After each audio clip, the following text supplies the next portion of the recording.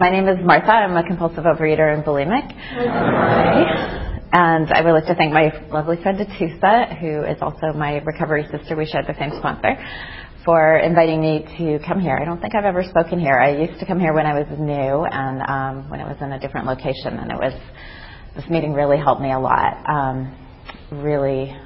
Saturdays were big eating days for me, and this meeting gave me a really good foundation for my day when I was new and struggling. Let's see, I'll just give you some, and also very nice to see my friend Michael and so many familiar Tammy, so many familiar faces. I can tell you if you're new or struggling or if you're uncertain if you belong here, that just one of the great, incredible gifts of OA is that just to be able to walk into a room, and whether I know people here or not, I know that people understand. And I know that there's just so many things that I could even just start to say that people would immediately understand. Just that being a prisoner of this compulsion to eat, to destroy my body with food, and for me with bulimia. For me when I was new, I had been in so much denial about my eating disorder, and I never told a doctor. I don't think I told anybody ever that I'd been throwing up for 22 years and binge eating for 22 years. And I started when I was 17, and my last binge and purge was when I was 39. And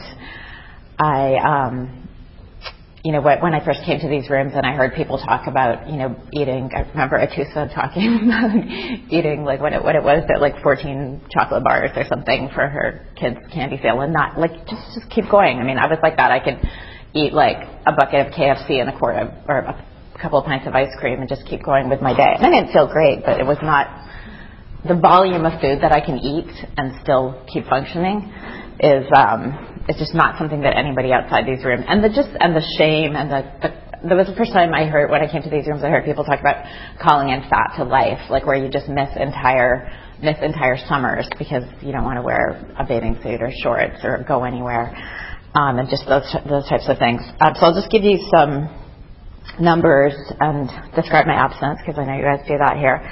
I first came to OA in, I think it was March or April of 2008.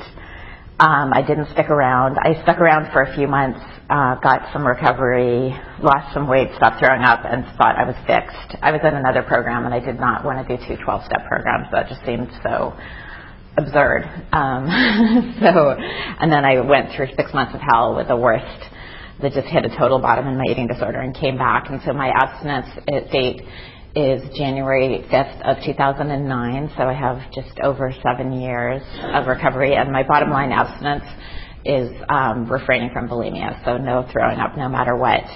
And I also follow a food plan. I do 3 moderate meals and 2 optional snacks that do not look anything like meals, they're actual snacks.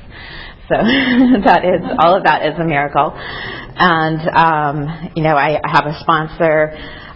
She always knows what's going on in my life. I talk to her regularly. I have sponsees. I have sponsored probably 50 women in this program. A lot of them haven't stuck around, but one of the things I learned here is that compulsive eater A helps compulsive eater B, and compulsive eater A stays abstinent. What happens to compulsive overeater B is not in my control. That's between them and God and their willingness to surrender and do the steps and do the things that I've done here to relieve myself of this just life-destroying, soul-destroying disease. And I take it very, very seriously.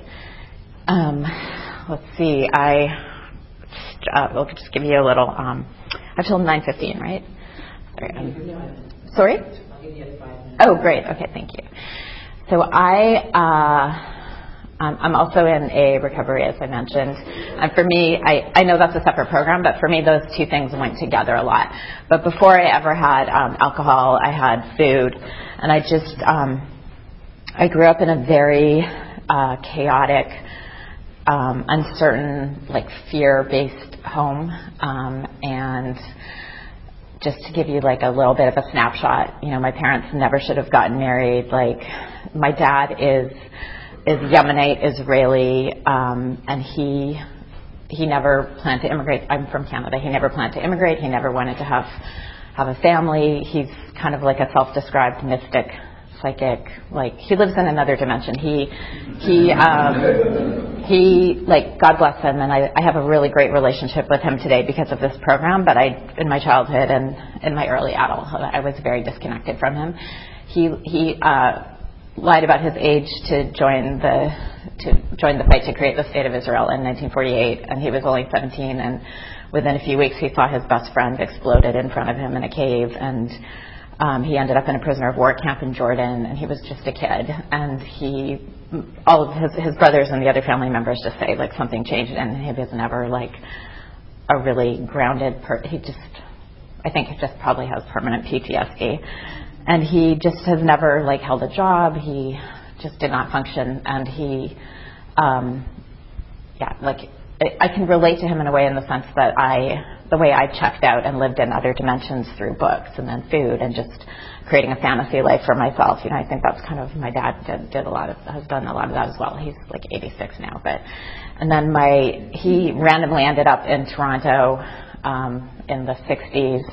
Met my mother, who was a very tightly wound, neurotic British nurse, and then not Jewish. And actually, her parents ended up being happier that she married a Jew than a Catholic, so that was interesting. But she ended up, marrying him, and there's this massive culture clash. And they had 4 kids in 5 years and no money, and neither of them have a lot of, adulting skills. And we just like moved around Canada, and like we squatted in some Israeli guy's empty apartment building for a while, and we were in and out of schools, and it was just very unstable. And my parents were also very like health food, and everything was like mung beans and lentils, and like it was, if there had been like better food, I'm sure I would have been a fat kid, but it was like health food and not that much of it. And then so for me, I just remember like some of my most vivid memories of childhood were like if I had an ice cream cone, like there was the dream of coming up on it and eating it, and would there be more, and like every little treat, or going to other kids' birthday parties, like at McDonald's or something. It was just like this fantasy around food, and I knew early on that food just fixed something in me that needed fixing. That feeling of just being able to stuff my face whenever that was an opportunity was just so comforting. And I started like obsessing about my body. I remember like getting my mother's tape measure out of her sewing kit when I was like 9 and measuring my thighs and writing it down. And I had like a little different body type from a lot of people. My family's very like lean. Everybody's like tiny people. And I just felt so uncomfortable. And then I started like, as soon as I had a job, I started delivering papers when I was like 11. And then I got a job at McDonald's when I was like 14. I just would like use any opportunity to stuff my face and then obsess about getting fat, and then, like measure myself and try to do all these exercises, bless you. And then I discovered bulimia. I mean, I'd read about it in like young adult novels and, like TV movies and stuff. And then I think I tried a couple of times and didn't succeed. And then when I was 17, I went away to a residential school that was called the United World College. That was this incredible opportunity to live with students from all over the world out in the forest on Vancouver Island, and do all these activities and have this intense academic program. It was a huge honor to be chosen for that scholarship. And that had been my whole plan, my whole life, was just to get away from the crazy family that just like, where everything was like weird secrets and lies about like why my dad wasn't working, and why we didn't have furniture in our house, and why the electricity was off, and why we were moving again. And it was just like, I just couldn't process it, or I didn't have a way to make it make sense. So I just was checked out, or like living in, I'm going to be this, I was really good in school and a great reader, and teachers liked me, and I was just going to like win things and get away. And so I did that. And then at that school, it was like just unlimited starchy cafeteria food. And that set me off. And I think I gained like 25 pounds probably went there weighing about 120. And I remember it was like, I've been there a couple months and I weighed 145 pounds, and I have a very small frame, and I had like stretch marks everywhere. And I just knew that had to stop, but I also knew I couldn't stop eating, because that was doing something really important for me. Just getting rid of that constant like comparing myself to others, and like feeling so uncomfortable, and like, why, okay, I have I won this incredible educational opportunity and I can go anywhere in the world, but I still feel like a loser. People are going to find out that I shouldn't have won this. And I figured out how to throw up, by studying books and stuff. And then I just became this super stealth vomiter. I was really proud of how quickly and efficiently I could vomit. And I knew all the bulimic bathrooms where the doors go down to the bottom of the floor so nobody can see what you're doing. And I just did that, and I lost weight and felt better, and I continued to do that on and off. But in my head, I wasn't really bulimic because I just felt like I could stop when I wanted to. In my head, it was like just a strategy, like a system that other people didn't have the advantage of having or something. I don't know. It was weird. But I knew that there was something weird about the way I ate, too, because I could see people's faces when they watched me eating sometimes. And I would have to – I actually still struggle with trying to eat at a normal pace. But I have tools for that today. And, that went on for me, for, a decade of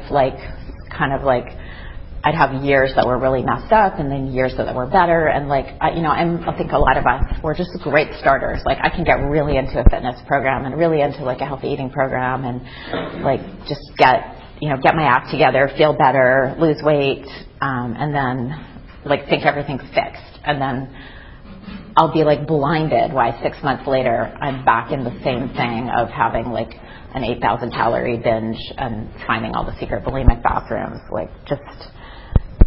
And I can tell you I spent a lot of time going to therapists and coaches and personal trainers, and there always had to be a solution. And then for me, what happened was, as long as I had this idea that I could fix up my life and make it look the way I wanted, I could kind of get along. I ended up getting a scholarship to an Ivy League school and then getting into all these PhD programs. And, I had this whole vision of how my life was going to turn out as this superstar academic who also wrote best-selling novels, but also had a lot of leisure time. And I was going to live in I had a very, my college boyfriend was the junior tri-state Scrabble champion. And he's now a very prominent linguist, and he's on NPR and CNN and stuff. But we were super nerds at Yale together, and we were going to have this restored Victorian home full of Persian rugs and library bookcases with those rolling ladders and a series of little intellectual children, and we would perform scenes from Shakespeare in front of the fireplace. So none of that happened because basically, part of my disease, obviously the disease of perception, but it's just the inability to deal with life on life's terms. Everybody has setbacks, everybody has problems. I like to have all the rewards and accolades with none of the hard work. And I need to know what's going to happen. I don't like uncertainty. I don't like pain. I don't like disappointment. It's not that I don't like them. It's I can't even handle them. I just leave and quit. So I just quit everything. I graduated and I started a PhD, quit that, or went on an extended leave of absence. I had an initial quite successful corporate career back in Vancouver where I grew up. Went back there.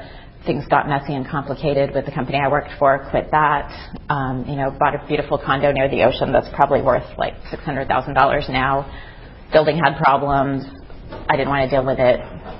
Got rid of it, lost money. I really identify with Bill's story in the big book because I was very heavily invested in tech stocks and thought I was a genius in 2000, and then lost my small fortune, and then just started drinking and hiding and what I did, and then my disease really took off. This was in the late 90s, early 2000s.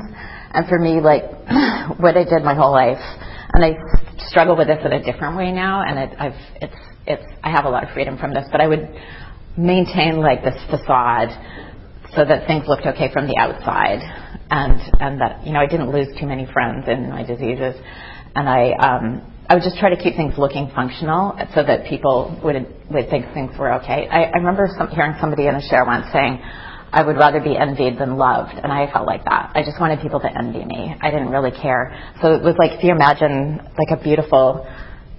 a home with a beautiful exterior, but inside the whole thing is rotting and the wiring is shot and the plumbing is full of lead and if you look up close, the paint is all peeling. And that was my life. It was like, from a distance, you'd be like, oh, what a beautiful home. And then my whole insides were just like rotting out with secrets and lies and fear and failure and like this increasing sense of helplessness. And me accelerated into recovery. A whole series of events I ended up coming down here for the man I fell in love with, to be a mom to his my stepdaughters, and I was going to solve all my problems by saving that family because his wife had been killed by a drunk driver, and I was a closet alcoholic. And but I could fix all that myself using my own tools. And I went to AA. I got sober. But I got sober for them, not for me. I ended up getting diagnosed with breast cancer right after I moved here. I had this year of like nightmare hell, uncertainty, like complications, all these surgeries, like very heavy chemotherapy, being like bald, no eyebrows, no eyelashes, like experimental treatments. Like it was absolutely horrible. And I always tell people this because it really exemplifies how insane my disease was. I was taking anti-nausea medication and trying to do this cancer diet program, but I was also binging and purging at the same time. And that I also never understood why you would not want to throw up. So I didn't even really understand that anti-nausea medication. And then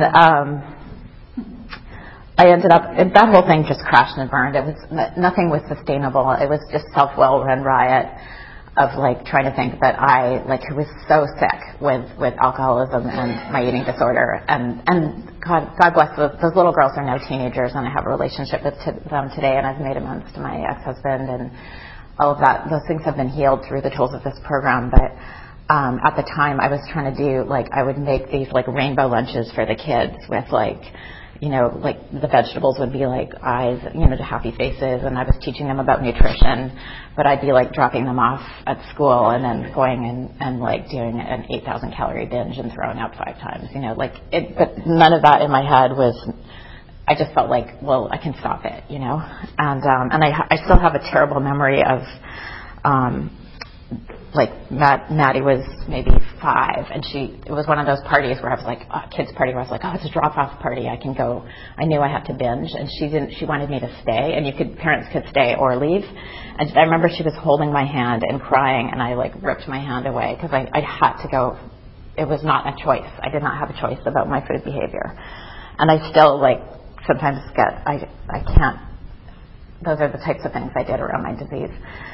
In June 2007, when everything crashed and burned, and I my husband wanted to send me back to Canada, and I had relapsed a couple of times, and he was worried that I would endanger his children. And then I ended up in a lockdown psych unit. I ended up in a rehab, and I got some help with my eating disorder, and I got sober, and that is still my sobriety date. But I was so not surrendered around my food. I totally surrendered to AA, and I started doing the steps, and I got freedom. But my AA sponsor ended up saying, she said, if you keep throwing up the way you are, because she could see me just completely check out in meetings. And some of these AA meetings are just full of donuts, and that is, whatever, it was not working. I also just felt so much resentment. I couldn't understand why I had to do all this work. And all this, I had done all these amends, and I was doing everything to stay sober. And why could I not stop throwing up? Or why could I not stop with this binge eating? So like I was saying before, I came to came to OA, got some immediate relief, thought I was fixed, left, and then just completely and utterly bottomed out. What ended up bringing me back to OA was I ran into Michael D., who is now my future husband, but I had met him when he was over 300 pounds at the Light a Candle meeting, and I had made fun of him to a friend of mine, and then I left OA, he stayed, and then when I had gone through 6 months of just the worst, throwing up in filthy fast food bathrooms, spending $1,200 a month on binge food, because I'd been to OA, got the relief, and then it was when I went back in my disease, it was had progressed so far. And I saw him in a Whole Foods bathroom on January 4th of 2009. And he'd like lost all the weight and had a Whole Foods bag full of like produce and stuff. And I had like a secret binge bag. I'd gone in to buy healthy food, but that's not within my power. My disease bought the food for me.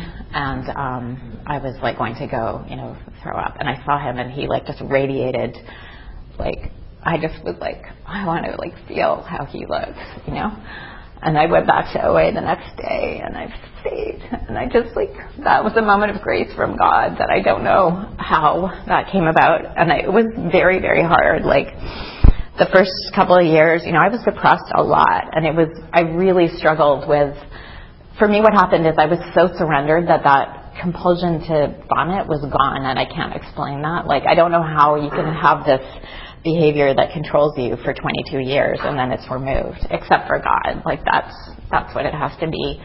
And but I definitely struggled with changing my food behaviors, and I had I started just to do everything my sponsor told me to do. I was going to 5 AA meetings and 3 OA meetings.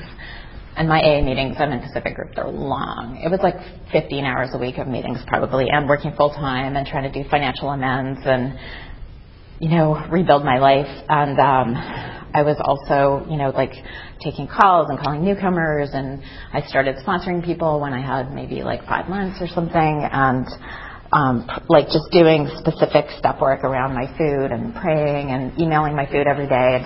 It just was so much work. But it was, I started to have these experiences of total freedom. I work in an office where people are always bringing in donuts and homemade cookies, and we get gifts from clients all the time, and I'd be in a room like that and just be I was protected from it, and I would know what I was eating that day, and I would feel really good about it. And I got just started to get really, really healthy, and I had to do a lot of food related amends for food that I stole, and just the way that my being completely checked out had affected other people. And I started to just shift my thinking about, to me that it had felt like this kind of punishment that I have to go to 2 programs and do all this extra work. And what I ended up finding out, it just became such a gift. All these things that seem like they're the worst thing can end up being the best thing. Because for me, what I found out is so many women in AA suffer from eating disorders. And because of the way I usually share a little bit about it. I just say, this is what happened to me. I got sober and my eating disorder took off. And then I've been able to bring so many women into these rooms from my other program who just had never heard anybody stand up and talk about, vomiting into plastic bags in a car. I don't want to end on the bonnet and plastic bags in the car. I will just say, everything that I found Michael here, and we have a life in recovery together. All of these, nothing has turned out the way I would have imagined it. I still don't have a restored Victorian home, but everything is the things that seem like the worst things are usually the best things, and there's just a level of freedom and joy here that I really wish for all of you to be able to experience. And I'm so, so grateful to be a member of this fellowship, and thank you for allowing me to share.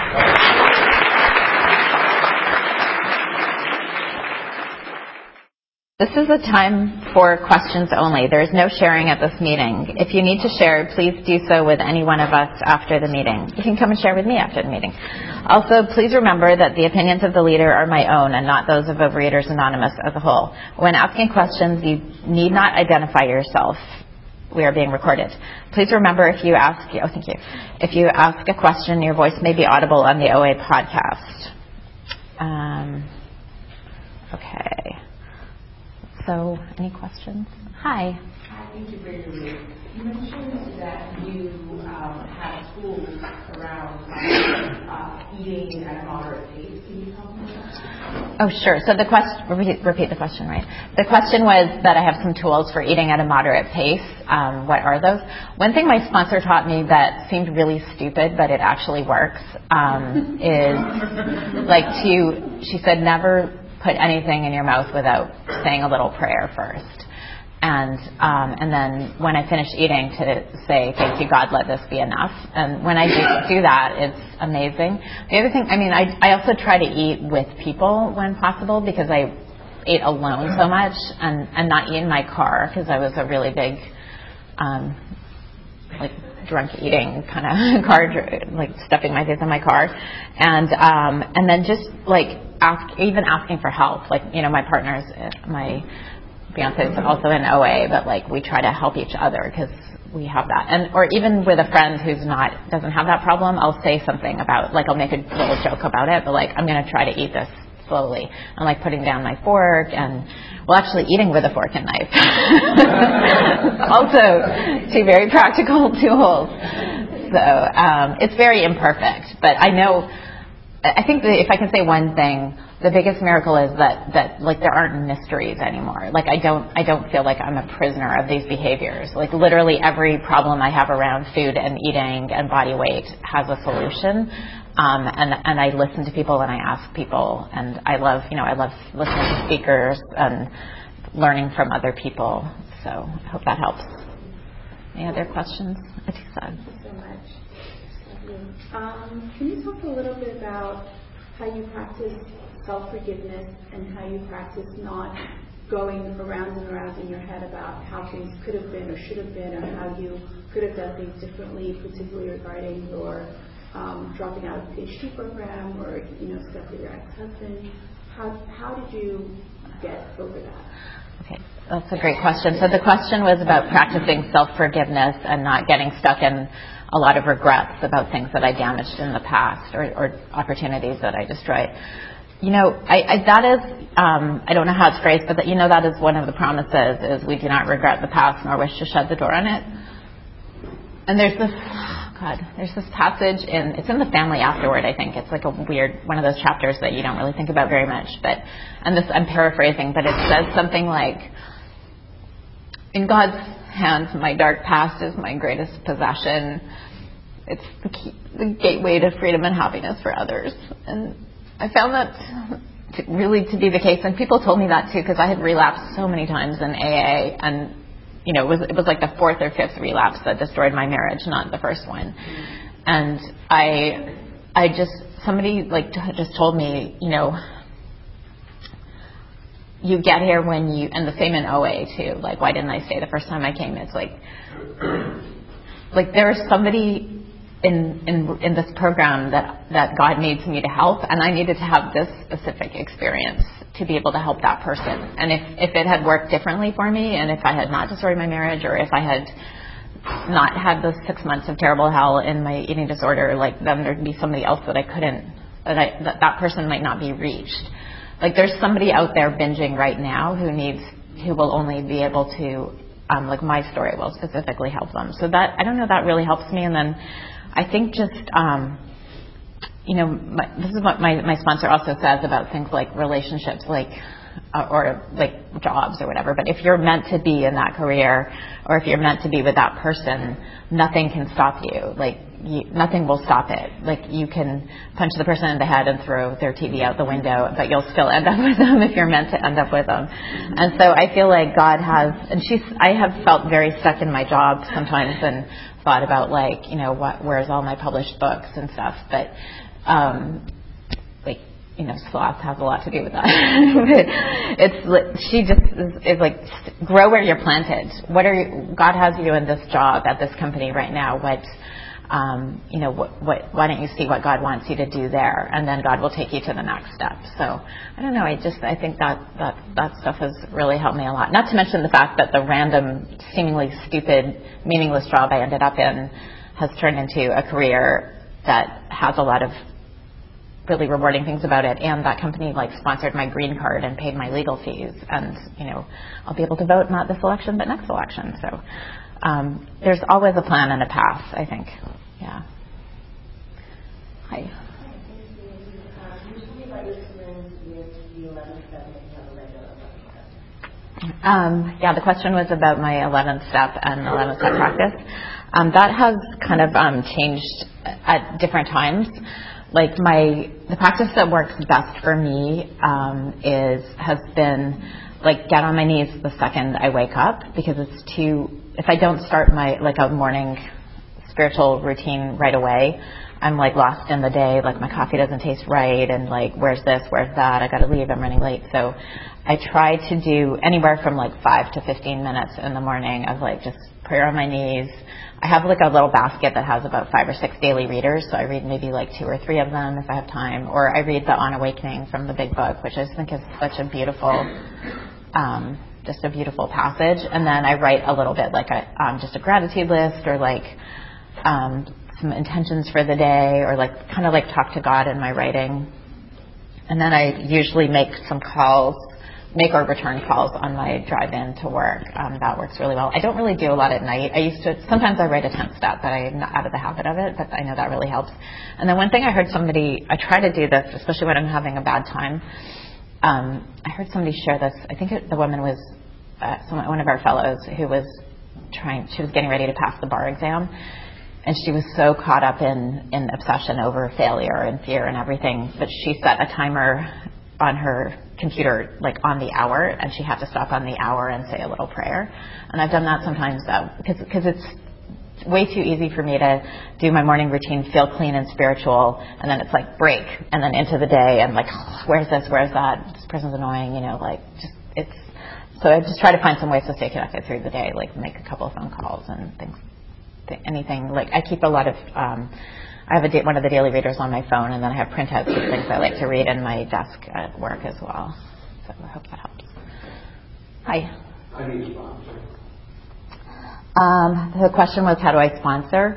So I just sponsor people the way I was sponsored. It was like going to a meeting every day,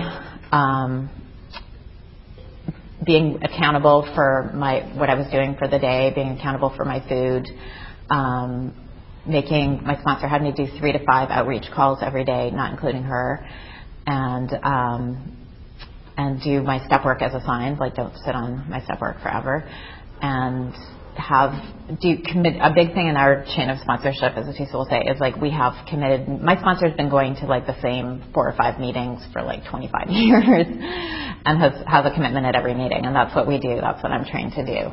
If you don't have a commitment at the meeting, you're kind of a tourist. Or if you go to like random meetings on random days, it's not the same experience as being a part of the success of a meeting by going to the same meeting regularly and having a service commitment there.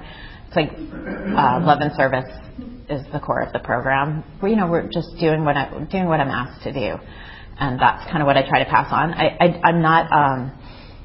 I'm definitely a bit of a tough love sponsor, because that's what worked for me, and that I don't think I'm doing anyone any favors by indulging, doing a lot of like write affirmations on your mirror and like I don't believe this. This is the way I was taught, is I don't believe in the like. That this is a program of self-help or learning to love yourself. Like this is we are people who suffer from extreme self-obsession and selfishness. And I learned to love myself. I learned self-esteem by performing esteemable actions, and I learned to love myself by loving others and not obsessing about myself. So that's kind of the way I've been trained. So I hope that helps.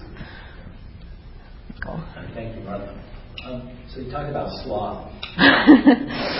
I'm just thinking, somebody, like you, that just works so hard and has all this academic stuff, and but I suffer from sloth, especially in my job now. I'm asked to do something new, and I'm just full of fear. Mm-hmm. And when I'm here, I move at half speed, if at all. So, do you experience that, and how have you used program to just keep going through? Okay, yeah. The question was about suffering from sloth and how you get through not wanting to do things and fear. Yeah. And our questioner was under the mistaken impression that I'm hardworking. I think that. I think that I have imperfectly worked 6 and 7, and that one of my biggest character defects is fear-based procrastination. I don't. Like, who cares if it's sloth or not? Because it's like, am I really lazy, or am I just paralyzed by fear? And for me, a lot of it is wrapped up in perfection and wanting to know the results. Like, okay, I want to do this big project and do this like content system for my company's website, but I don't want any uncertainty about how it's going to turn out, and I don't want it to not be as good as I want it to be. So why start? That's what I do with a lot of things in my life, and I think like sometimes I try to just get a lot of sponsor direction around it, and a lot of the times it's just I use timers a lot because it just get started. Okay. A huge part of it for me is like just getting started, and then and I do. My sponsor has this. I'm sure it's not my sponsor particularly, but a program tool I learned that's very helpful is called bookending. So with a friend of mine who also has some challenges around sloth and procrastination, I'll be like, okay, I'm going to do this action by 10 a.m. and then I'm going to text you when it's done, and we just have like a text check-in system. And then sometimes it's just like set a timer for 5 minutes and get started on it. A lot of times it's just the fear of getting started. And then a huge part of it too for me is like I'll create a lot of unmanageable goals. Like I'll have a list of 15 things I'm going to do that nobody can do those 15 things, and you don't need to do them. You can do like 1-2 things and it would still be a successful day. And then I think just like working 6 and 7 around my procrastination but I do it very imperfectly because a lot of times I choose safety over risk, and it's definitely something I seek help with. So I hope that helps. Working 6 and 7. Oh, okay. I'd like to ask you about your relationship with God and your relationship after joining the program. What have the changes been? Okay, great question. The question was about what was my relationship with God before coming into the program and afterwards, and how that's changed.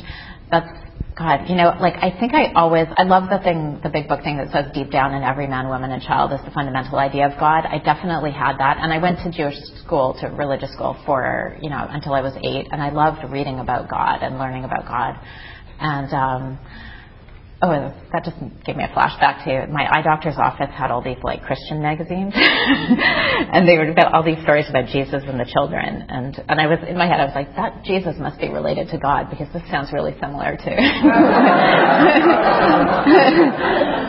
anyway, that stuff was always kind of like it touched something inside me and it made me feel like safe. But then, when I had some terrible experiences, with all this stuff with my family, and I was, I was like raped when I was in college and had to go to, I had some really horrible, terrifying experiences. And then, when I learned about human suffering and the Holocaust and all these things, it was just hard for me to really believe that it was real, or it would seem real and then it would go away. But whenever I was in deep terror, I would pray. I prayed about my cancer, but then I also just felt like God was constantly disappointing me. So it was a very like unresolved, uncertain, like not very strong. And I definitely did not get the AA idea, the 12-step idea that there's a personal God that's taking care of me. That didn't make any sense, and I did not believe that was real. But then what happened is there were just too many miracles not to believe, and like I could not explain how that compulsion to drink and that compulsion to binge and vomit was like removed. And that was like all the evidence I needed. And also I would do these little, I think it was a Sandy Beach speaker CD where he talked about doing these little experiments where, I'm suffering, I'm in fear. I just try it for like an hour. Like, God, take this hour and see what you can do with it and keep talking. And then it has never not worked. And it doesn't work in the way that I think it should, but it works in a different way. And I think like just through doing those things and practicing, I love the idea that it's kind of like a scientific experiment, that you can set it up and do it and see what the results are. It's gotten like so much stronger. It's still not totally consistent, but it's like I don't have entire days where I doubt that there's a God, and I do have a lot of times I do feel that personal, like deep personal connection with God, and I feel taken care of, and that is just a gift beyond measure. So, do we have time for? 1 minute. Okay, 1 minute. Thank you for your share. Sure. How do you talk about you approach your program or sponsoring a little bit with tough love, and it sounds like you're confronting your character defects pretty head on. How do you not let that slip into self-hatred? Oh, that's a good question. How do I not let sort of tough love and facing my defects slip into self-hatred? Because I think self-hatred is incompatible with a relationship with God. Like, God forgives us all. He cannot help but forgive us all. That is the nature of God. And that, if that's in my head, like, God would love me if I did nothing for the rest of my life. I'm still a perfect child of God, and that helps me. Thank you.